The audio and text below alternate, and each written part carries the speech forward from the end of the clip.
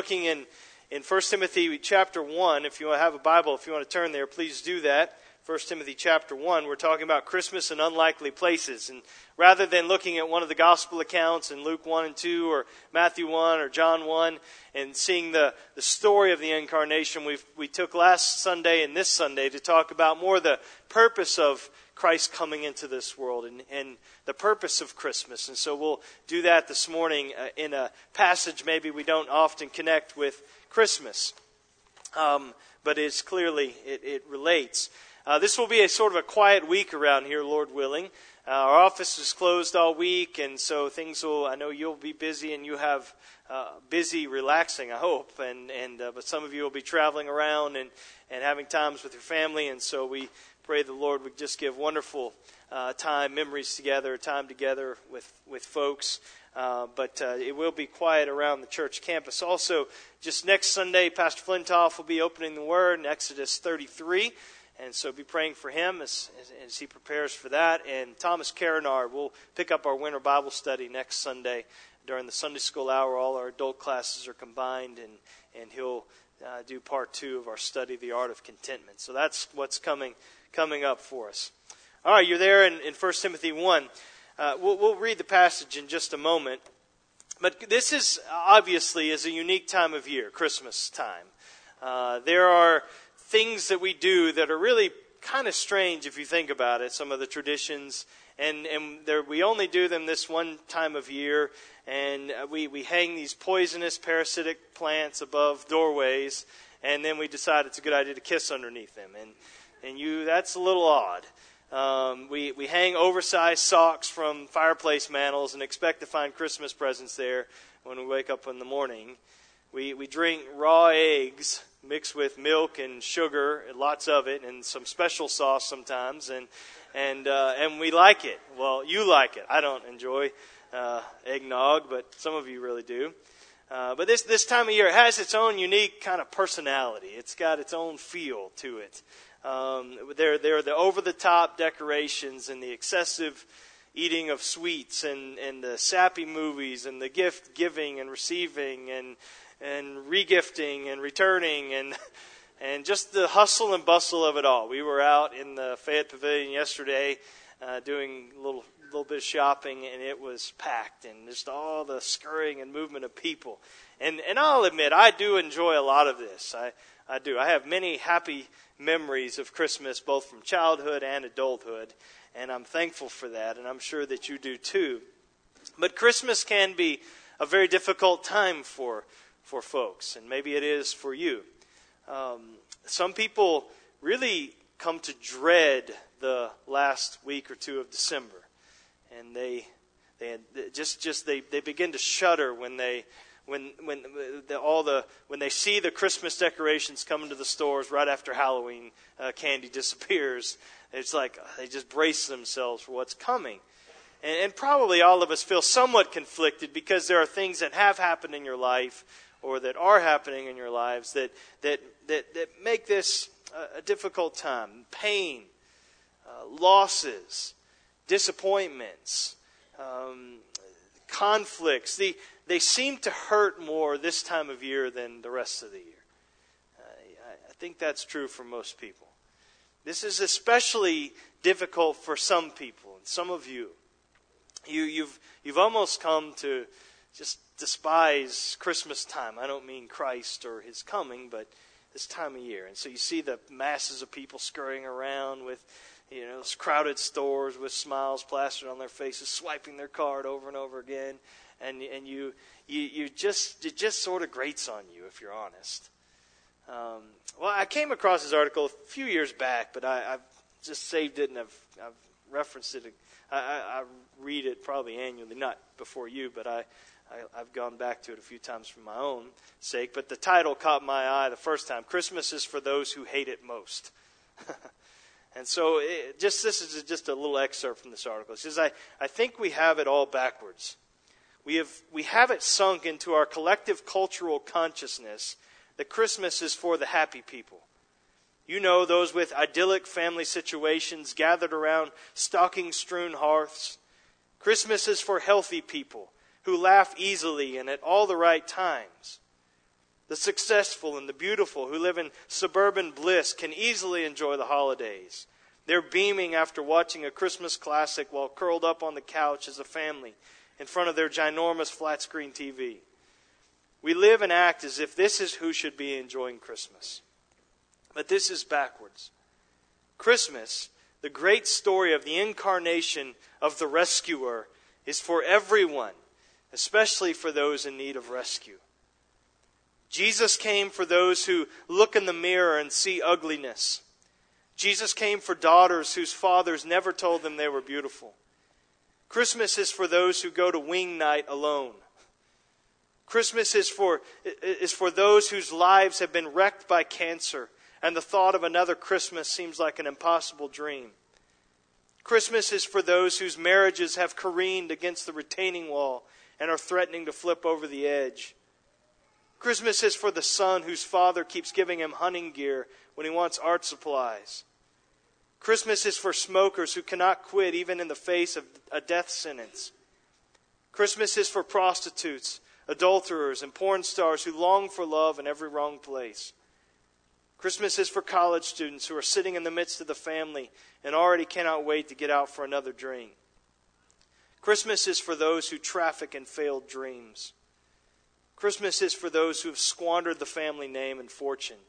They want to go home, but cannot imagine a gracious reception there. Christmas is for parents watching their children's marriage fall into disarray. Christmas is really about the gospel of grace for sinners. Amen. Christmas is for everyone. Christmas is especially for struggling, stumbling sinners like you and me. And so maybe this time of year, maybe you have financial pressures that are just weighing on you and they're just threatening to snuff all of the joy out of you. Maybe someone you love has died over this past year and that grief is brought right to the surface. Maybe a conflict, a relationship has been fractured and maybe has ended and that pain is just raw for you. Maybe your family gatherings traditionally haven't been filled with holiday greetings and gay happy meetings. Maybe it's awkward and it's tense and there's a lot of arguing when your family gets together and you're anticipating that. Maybe you're just overwhelmed by so many things to do and places to be and that's you today. Well, Christmas is for you. You are in the right place today. Don't feel like you're out of place, like everybody else is here and in this idyllic situation and you're out of place. No, this Christmas, this birth is for you. And so the birth announcement behind Christmas that's for you is found in Luke chapter 2, verse 10. You don't have to turn there. I know you're in 1 Timothy 1. Just stay there. But the birth announcement of Christ, it didn't come with a little card in the mail with measurements and a cute picture or a wooden cutout stork in the front yard of Joseph and Mary. That's not it. No, this birth announcement of Jesus is over the top. They're to these common, ordinary, smelly shepherds of sheep out and watching their flocks by night, as we know in the songs. But this is true. Out of Luke 2, verse 9, an angel of the Lord appeared to them, and the glory of the Lord shone around them, and they were filled with fear. And the angel said to them, "Fear not, for behold, I bring you good news of great joy that will be for all the people. For unto you is born this day in the city of David a Savior who is Christ the Lord." Good news of great joy for all the people. Christmas is about good news that's to bring not just a little bit of joy, not just a little kind of surface level happiness, but great, deep, abiding joy. It's joy, not just to those who have everything, the life's just firing on all cylinders and everything's just going just swell. No, it's for everyone. It's to you. It's even and especially those who are struggling. It's good news for those who are discouraged. It's good news for the despairing. And again, it's not just the superficial happiness because of presents and twinkling lights and Christmas cookies. No, it's this deep joy that you can know even if you come in today discouraged and despairing. Jesus' birth is good news. It's to bring great joy. And I pray that you'll know that. So if we're talking about good news, you think of journalism or think of news reporting, the questions that are asked are who, what, when, where, why, all those questions. And so that's what we want to ask this morning of this good news of great joy, or these types of questions from the Scriptures. And if you were writing a news story for Christmas and trying to come up with a headline, what you very well might pick would be the passage that we're looking at today, 1 Timothy 1:15. This is a good summary statement.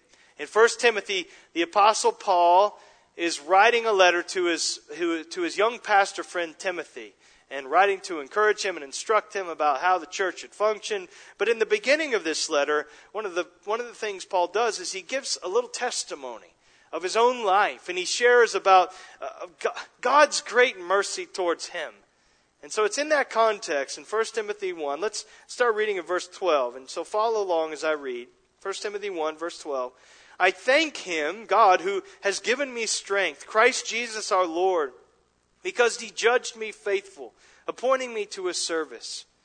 Though formerly I was a blasphemer, persecutor, an insolent opponent, but I received mercy, because I had acted ignorantly in unbelief, and the grace of our Lord overflowed for me with the faith and love that are in Christ Jesus. The saying is trustworthy and deserving of full acceptance. And here's the summary, here's the headline of what Christmas is all about. That Christ Jesus came into the world to save sinners. And then he adds, of whom I am the foremost. But I received mercy for this reason, that in me, as the foremost, Jesus Christ might display His perfect patience as an example to those who were to believe in Him for eternal life. And so our focus this morning is going to be just simply on one verse, on verse 15, 1 Timothy 1:15. And it begins like this. This saying is trustworthy and deserving of full acceptance. What does that mean? Well, it means that what he's saying is true and it is for everyone. So it's true. This is trustworthy. This is a word you can trust, you can rely upon, you can stake your life upon what he's about to say.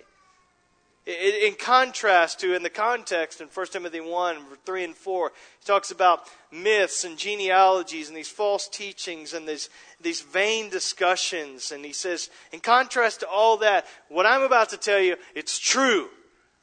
It's unquestionably true. And it's not just true, these words, the statement, it's for you. It's deserving of full acceptance, total acceptance, no matter who you are, no matter what your background is, no matter your age, no matter your ethnicity, no matter your level of education. Here are words every single person should accept, without reservation. And so what is it that's so true and so worthy of full acceptance? And it's 9 simple words. 9 simple words that say everything. Christ Jesus came into the world to save sinners. Those 9 little words can change your life and have changed many of your lives. Not just for today, not just for Christmas, not just to get you through tomorrow, what you're dreading, but not just for 2018, but for eternity. Those 9 words are good news of great joy to you and me. And so let's look. Let's ask the questions, and some of these questions. First question is, what happened? In this one little verse, these 9 little words, they tell us this. What's the story? What's the event behind Christmas? Well, it's this. Christ Jesus came into the world. That's the event.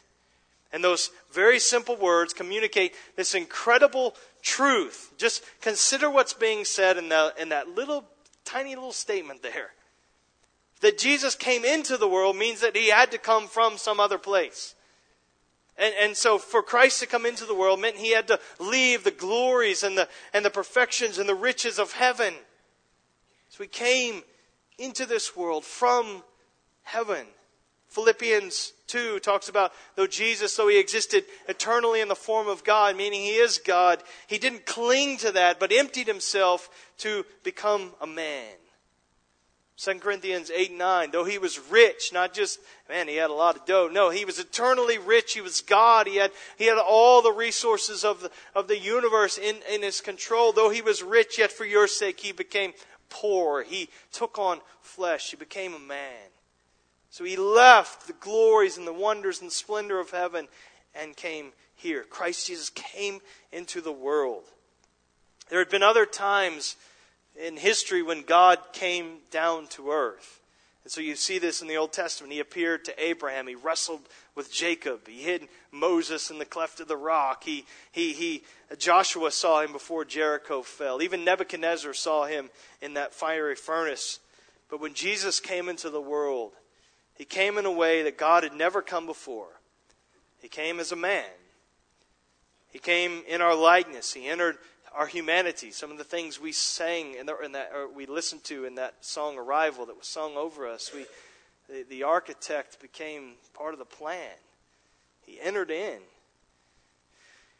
And so though he's fully God, eternal, glorious, majestic, full of splendor and wonder and all-powerful, he emptied himself and took on the nature of a man. Now you think of some of the paradoxes here. This is a list that I didn't come up with, but I find helpful. One writer said, God became human. The invisible became visible. The untouchable became touchable. The unlimited became limited. The infinite became finite. The unbreakable became fragile.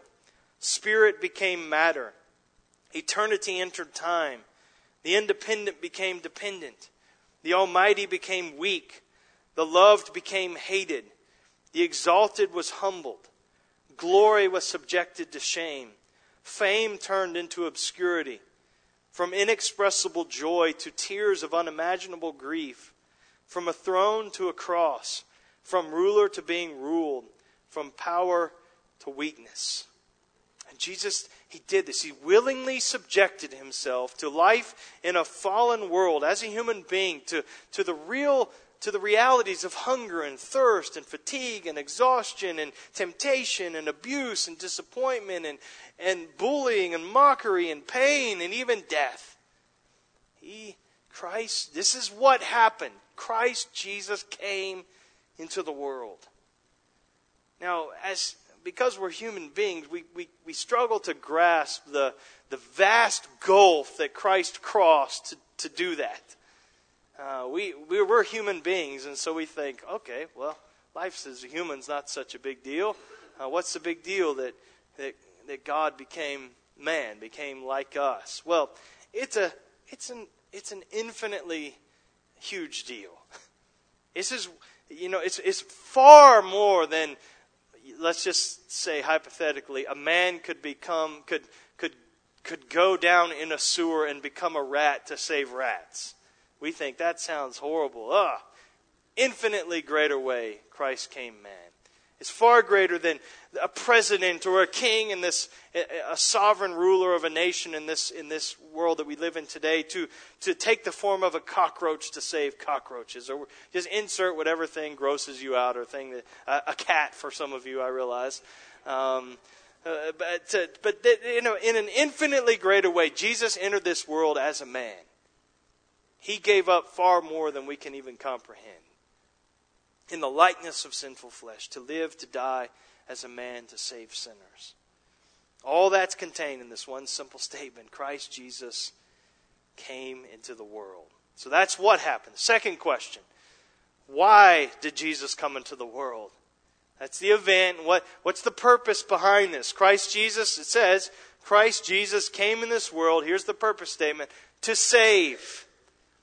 His was a saving purpose, a saving mission. His coming was.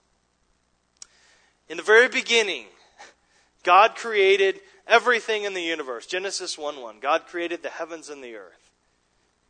And He made people, we're told in Genesis 1:2, He made people unique and special among all His creation, unlike anything else. He made us in His image, in His likeness. We're different from cockroaches and sewer rats and cats and anything else that God has made, and flowers and trees. We're not the same. And He blessed man, woman, human beings in ridiculous ways. He gave them everything they needed. He gave them a place of authority over everything else that He made. He placed them in this idyllic environment and gave them all kinds of good fruit to enjoy and charged them with the responsibility of caring for and cultivating that garden and everything that God placed in it. And the first man and woman, they enjoyed this unhindered fellowship with God. They're just walking with God. No brokenness, no tension, no awkwardness. It's just openness with the Lord. God gave them, again, every plant for food. They could eat whatever they wanted except one. And though they were surrounded by all this abundance of good things and good food, when tempted by the devil, they took the one thing that God told them not to eat. And they were, in a sense, they repaid God's incredible kindness with rebelliousness and disobedience. And ever since, every person, every human being born into this world has been born as a sinner. We're rebels from the womb. Romans 5 verse 12 says that, therefore, just as sin came into the world through one man, and death through sin, so death has spread to all men because all sinned. And so, that's the condition in which the world in which we were born into. And yet, God then worked to call sinful humanity back to Himself. He set apart a witness nation, Israel, and yet they rejected Him. He called and sent prophets to preach to people, to call people to Himself, but people took those prophets and they killed them. And so when we hear God is going to send His Son into the world, after everything we've done, what should we expect Him to come and do? What should we expect Him? How should we expect Him to come after all our rebelliousness, all our defiance, all of our shaking our fists at Him, all of our disobedience, all of our sin against God? When we hear Christ Jesus came into the world, yes, that's definitely news, but is that good news? We expect Him, if we heard God is now coming into this world, we should be petrified. We would expect Jesus to come and to pour out God's judgment. We would expect Him to come with a sword and to punish sinners and rebels like us. But why did Jesus come into this world? In order to condemn us, in order to pour out God's wrath on us. Look again, Christ Jesus came into this world to save. To save. The most well-known verses in all of Scripture, John 3:16 and 17. For God so loved the world that He gave His only Son, that whoever believes in Him should not perish, but have eternal life. For God did not send His Son into the world to condemn the world, but in order that the world might be saved through Him. That's why Christ came, to save. And so in the birth of Jesus, God has sent His Son into the world to find all the rebellious sinners hiding out in caves of spiritual darkness. And to call them, instead of destroying us in His wrath, He calls to us in His grace. He came to save. That's why He came. And so when the angel spoke to Joseph and foretelling the fact that he would have a son, he says, you shall call his name Jesus. Why? Why Jesus? Because He will save His people from their sins. The name Jesus means the Lord saves. And so He came into this world to save. His name even bears witness to His purpose and why He has come. And so now the follow-up question is, why did Jesus come into the world to save? Why didn't He just do it remotely, do it from heaven? Why did He have to enter in? Couldn't He have done it from afar without leaving the glories of heaven? And the answer is no. Because man sinned, man must pay the penalty for his sin. In Numbers 14:18, we see that while the Lord is slow to anger and abounding in steadfast love, forgiving iniquity and transgression, yet He will by no means clear the guilty. Because God is not only loving and forgiving and gracious and abounding in steadfast love, He's also holy. He's completely other. He's completely perfect. And He's just. He has to do what's right. and he must punish all sin. And so if all have sinned and every single sin must be punished for God to be just, how can we ever be saved? Well, this is, again, getting at the purpose. Why did Christ come? He came to save. And in order to save, he had to enter into this world because God provides a substitute in Jesus. A man without sin can and must die and be punished in the place of sinners.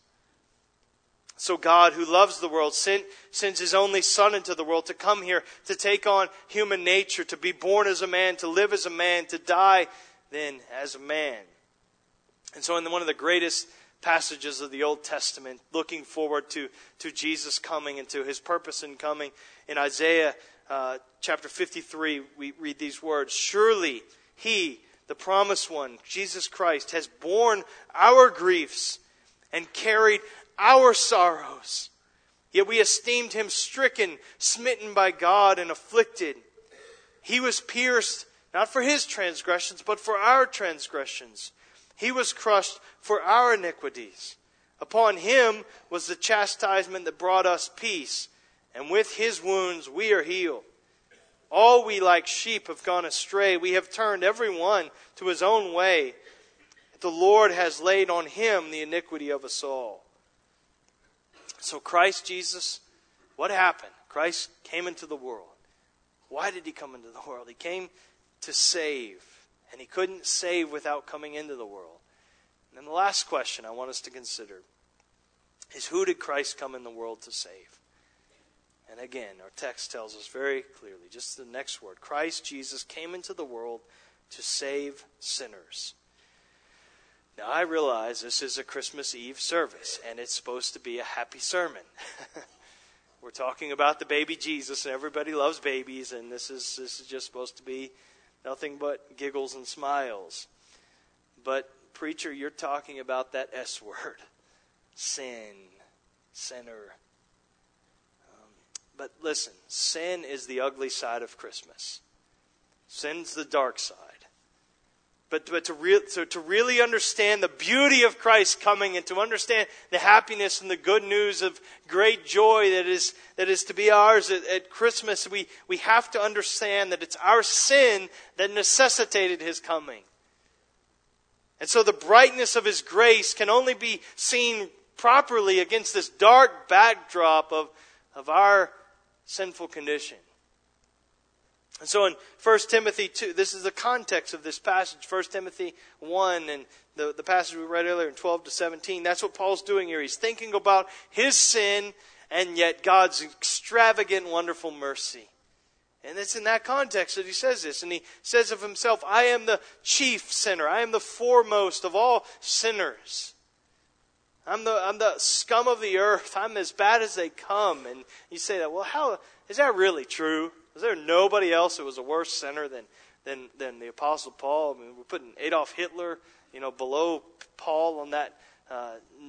But from Paul's perspective, he was the worst sinner. Listen, every person in this room, and I know some of you really well, but you are not at all the worst sinners that I know. And nobody else out in this world is the worst sinner I know. I am the worst sinner I know. Because I know more about me and my heart and the things that I think and the things that go on inside of me than anybody else knows. So from Paul saying, I am the chief of sinners. And so until you come to see the ugliness of your own sin, you can't see the goodness and the beauty and the wonder of God's mercy. Until you recognize that you're the chief of sinners, you really can't appreciate the grace of God as you should. There's a great illustration. Many of you know the story of John Newton. He wrote the hymn Amazing Grace. If there's any hymn that everybody knows, it's that one. And you at least know the tune, if not the words. But Amazing Grace, how sweet the sound that saved a wretch like me. But the story of this 18th century preacher in England, he was a wretch. It's not just hypothetical. He was known for a life of just gross wickedness and debauchery. He was an African slave trader. And so he went and hunted down and captured slaves in Africa and trafficked them into Europe. I mean, just an awful, awful man, awful life, and yet God saved him. He snatched him out of that, out of his sin, out of his debauchery. And John Newton, he never got over the wonder of God's grace to save him as a sinner. And so on his deathbed, the story goes, his mind was beginning to get kind of clouded and confused. I know nobody can relate to that, but but particularly in those last days of your life, you see your mind begin to wonder. And a close friend was talking with him and was just asking him about what kinds of things he can remember. And I'm sure there were a lot of things that were getting mixed up in his brain. And so a dear friend talking to him, and John Newton's response was this. So my memory is nearly gone, but I remember two things: that I am a great sinner and that Christ is a great Savior. And so as we come to Christmas, this is to be our response. We realize Jesus Christ came into this world to save sinners and nobody else. That's wonderful news, because we're all sinners. So a couple things that tells us is, one, no one is beyond the reach of God's grace. This tells us this. Paul is exhibit A of this. Though he was an expert in religion, yes, he had morality down, and he was a leading citizen, and everybody looked up to Paul as this highly regarded religious man. He says of himself, I was a blasphemer, I was a violent persecutor, I was an insolent man. Paul killed Christians in Jerusalem, and when they fled, he chased them down and hunted them down like animals and killed them. He had a reputation among Christians and throughout the land, and they're watching their backs for him and for his fellow assassins. And so this was Paul. But even Paul found mercy. And the one who tried to destroy the gospel, he became transformed by it and spent the rest of his life proclaiming it. He found mercy. And he's just overwhelmed by that. God delights in showing mercy to sinners, even to the worst of sinners. And so no one is beyond the reach of God's grace. Again, Paul says of himself, but I receive mercy for this reason, that in me as the foremost, Jesus Christ might display his perfect patience as an example to those who were to believe in him for eternal life. So he's saying, God targeted me for salvation so that no one could ever think that they're too sinful to be saved and to be reached by God's grace. You are never beyond the long, long reach of God's grace to save. And so Christ came not to give a little boost to the happy people. He came to save sinners. To those who need rescued, he came to rescue them and pluck them out. So no one's beyond the reach of grace. The other side of that is no one is beyond the need for God's grace. Maybe you're here and you're thinking, the gospel, it's good news for those bad people. Those who really have messed up their lives. But I'm doing all right. Kind of hold my life together. Got a good family, got a good job. Everything's looking up. Yeah, I'm not perfect, but I'm basically good. I don't need a savior. I could use some life pointers from Jesus, and he could be my life coach and help me to kind of polish off some of these little rough spots in my life. But that's not why Christ came. You can have a good family. You can be honest and ethical most of the time, and not cheat on your taxes or cheat on your spouse. Or you go to church when you can. You can read your Bible occasionally and pray. But when none of us are righteous on our own, Scripture tells us there's none righteous, not one. Romans 3:10. Yet the good news, the gospel, is that Christ Jesus came into the world to save sinners. So the question of the hour is, how then are sinners saved by Jesus? How does that happen? How do we who deserve death because of our sin receive this gift of eternal life from God who has no sin? The answer is in our text. It's by believing in Jesus. Look in verse 16. He talks about those who were to believe in him for eternal life.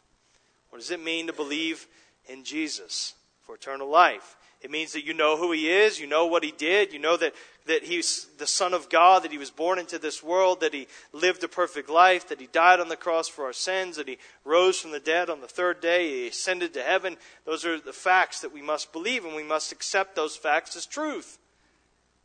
And you also, you have to believe that Jesus did this for you. It's not just abstract. You must personally trust in Him and Him alone to be your Savior from sin, your only hope of rescue and eternal life. So you can't, Jesus doesn't say, trust in me in addition to other things. Continue to cling to your morality, but also put a little trust in me. No, He says, it's me alone. Trust in me. Not Jesus in good works, not Jesus in your family, not Jesus in religious rituals, not Jesus in good behavior, not Jesus in a priest. It's Jesus alone. Your faith must be in Christ alone. Even if you're a great sinner, you can find greater mercy if you will trust in Christ for eternal life. You can do that today. Christ, He left heaven, came to this earth that you might enter heaven. He endured God's punishment that you might escape His punishment. He took the penalty of sin that you might be pardoned. And so you can trust Him now. You can say and pray right now as I'm continuing to talk. Pray and just close your eyes if you want to, just to kind of help to focus. But pray and say something like, I am a sinner. I've lived in rebellion against you, Lord. And now I know that my sin, it doesn't just disrupt my life. It doesn't just make me unhappy. It doesn't just hurt my family. But it separates me from you eternally. And I stand condemned before you, Lord. But now I know what Jesus came to do. I understand now. I understand why He came. That He came to save sinners like me. That He came to die so that I might live. And I believe this, and I place all my confidence and all my hope and all my trust in Christ and what He's done. So if you pray that to the Lord, and that's an honest expression of your heart before the Lord, you can be a new creature in Christ today. And you can in an instant be removed from being under God's wrath and condemnation to now being no longer condemned but loved by God in Jesus Christ. And you can be what the Bible calls a new creation. And I plead with you, if you've not trusted in Jesus, to do this now. And if you trust Him this morning, or if you have questions, we'd love to talk with you. Come find me. Come find somebody sitting around you and talk with them. And we'd love to talk with you more. But for all of us, we how do we respond to this message, that this good news of great joy that Christ Jesus came into this world to save sinners? And we're the foremost. How do we respond? We respond like Paul did. As Paul is testifying to this mercy that is His, that though he was a great sinner, though he was a blasphemer, though he was an opponent of Christianity, yet God showed him mercy and grace and love and all of those things that he testifies to in this passage. And he's just overcome by the wonder of it all. And as he remembers his story of grace, what does he do? He turns to praise God. And so this passage ends in verse 17 with this doxology. To the King of the ages, immortal, invisible, the only God, be honor, glory, forever and ever. Amen. And that's what we want. That's how we respond, brothers and sisters in Christ. If this is our story, if you know this salvation that Christ has come to give and to accomplish by coming into this world and being born in Bethlehem, then our response is to sing praises to Him. And we're going to do that now. Let me pray. Father, would you help us, God, to be heralds of this gospel message this week and proclaiming it to those who don't know Christ. And even now to adore you and to fill this room with your praises and as we extol the wonders of Christ who came into this world to save sinners, among whom we are the foremost. We pray in Jesus' name. Amen.